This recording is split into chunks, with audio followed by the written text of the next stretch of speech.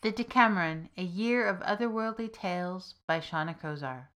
Episode 5, Dealing In.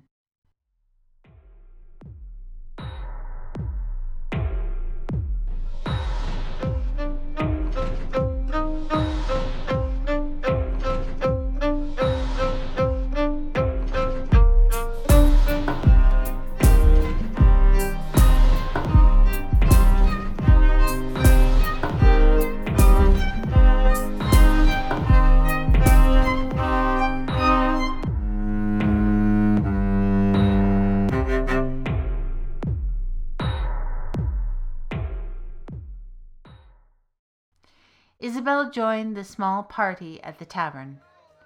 Mara Darkmage introduced Yvonne and Jack, who responded in character.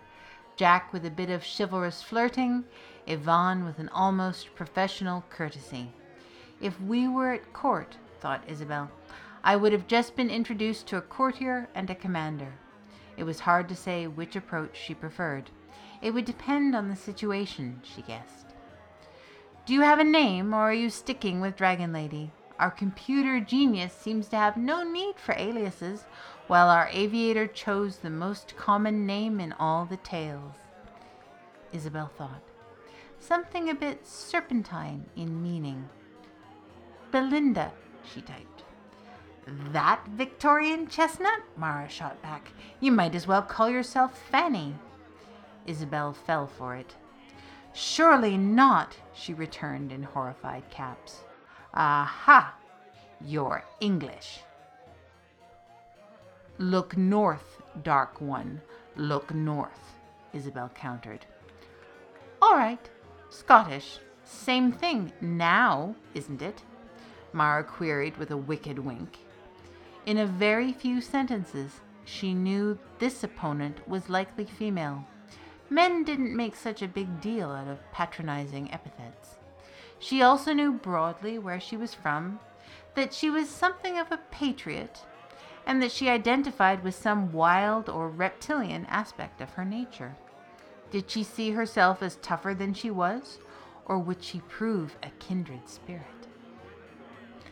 Jack thought he should step in and stop the fight before it got started. Otherwise, they'd never get going. This Mara character might have the makings of a good host in that she could get people talking right away, but Jack found something about her that was unpleasantly abrasive.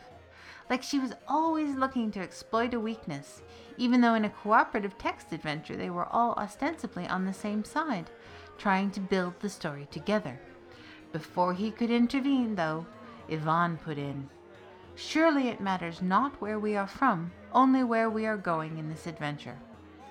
Isabel found herself warming to Yvonne and knew he had a point, but she didn't want to relinquish the sense of dragon or serpent in her character's name. It felt right somehow. Adelind, then, she replied. She remembered with a wince that her brother Owen just called her Worm. With a Y, darling, because there's no real reason for you, he'd tease. She suspected he got it from her stepmother. Original thought wasn't really Owen's thing. Noble serpent, Jack wrote. A fine choice and well met. And you, Yvonne, a complex soul with a simple name? A prince among us named for a pauper? Not really, Yvonne replied. More a fool. A jester who loves a good story, but one who respects the power of words. And soaks them up like a sponge, he smiled to himself. Okay, the hostess thought. The other players were all bright young things. Yvonne might not be as bad in English as she'd hoped, and he gave away less than Jack. Though in her experience, people like Jack were often generous with trivialities, and you had to probe to find the treasure. And the female thought she was high and mighty. A princess. Dragon Lady Princess. A frog. No, a snake, Tsarevna.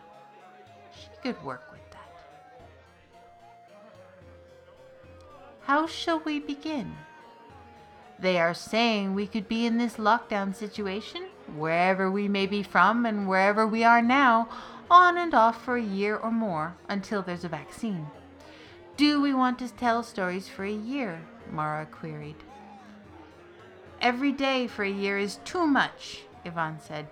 I haven't got that much imagination, and I have to work when I'm called in. What do you do, if I may ask? Isabel, as Adelind queried. I'm a courier, quite new to the company, so I get a lot of the shifts the senior guys don't want.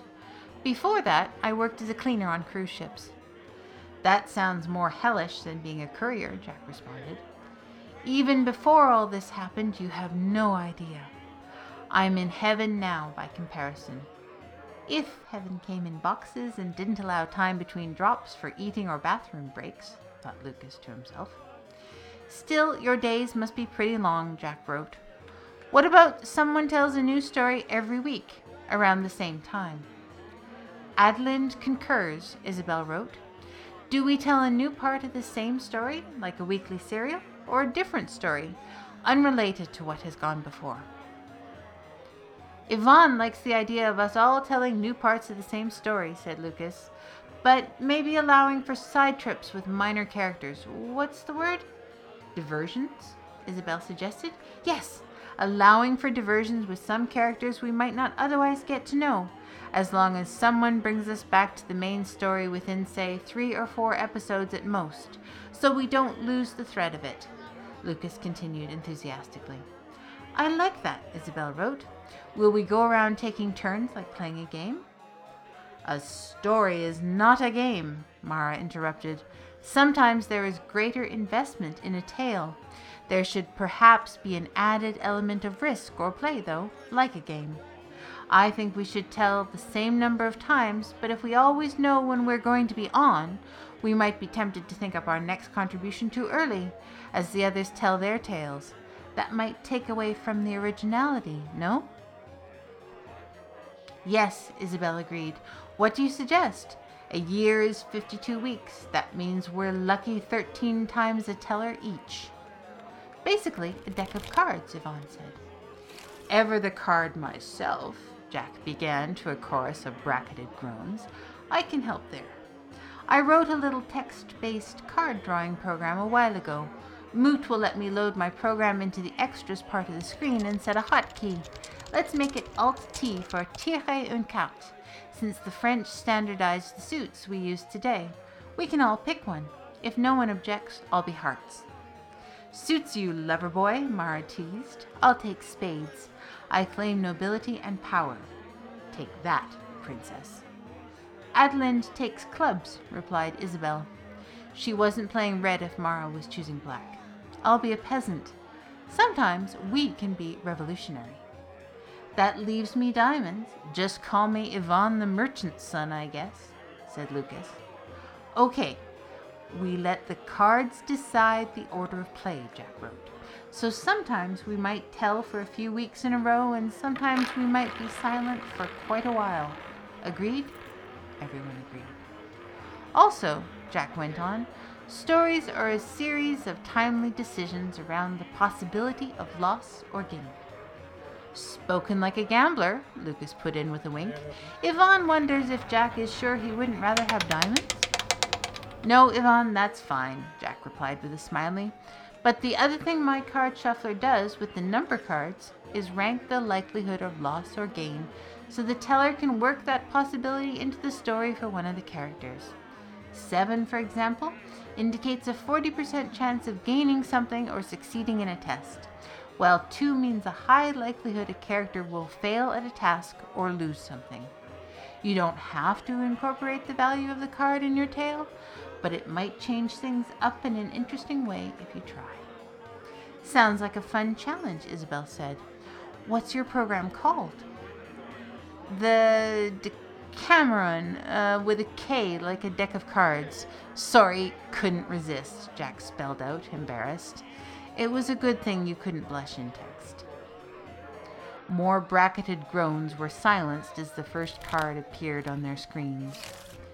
3 of spades, Mara said. Looks like it all begins with me. The Decameron, A Year of Otherworldly Tales, is an original work by Shauna Kozar, all rights reserved. Shauna gratefully acknowledges that she lives and works in a beautiful, storied place, the ancestral lands of the Snuneymuxw First Nation, and that she crafts her tales thanks to the support of the Canada Council.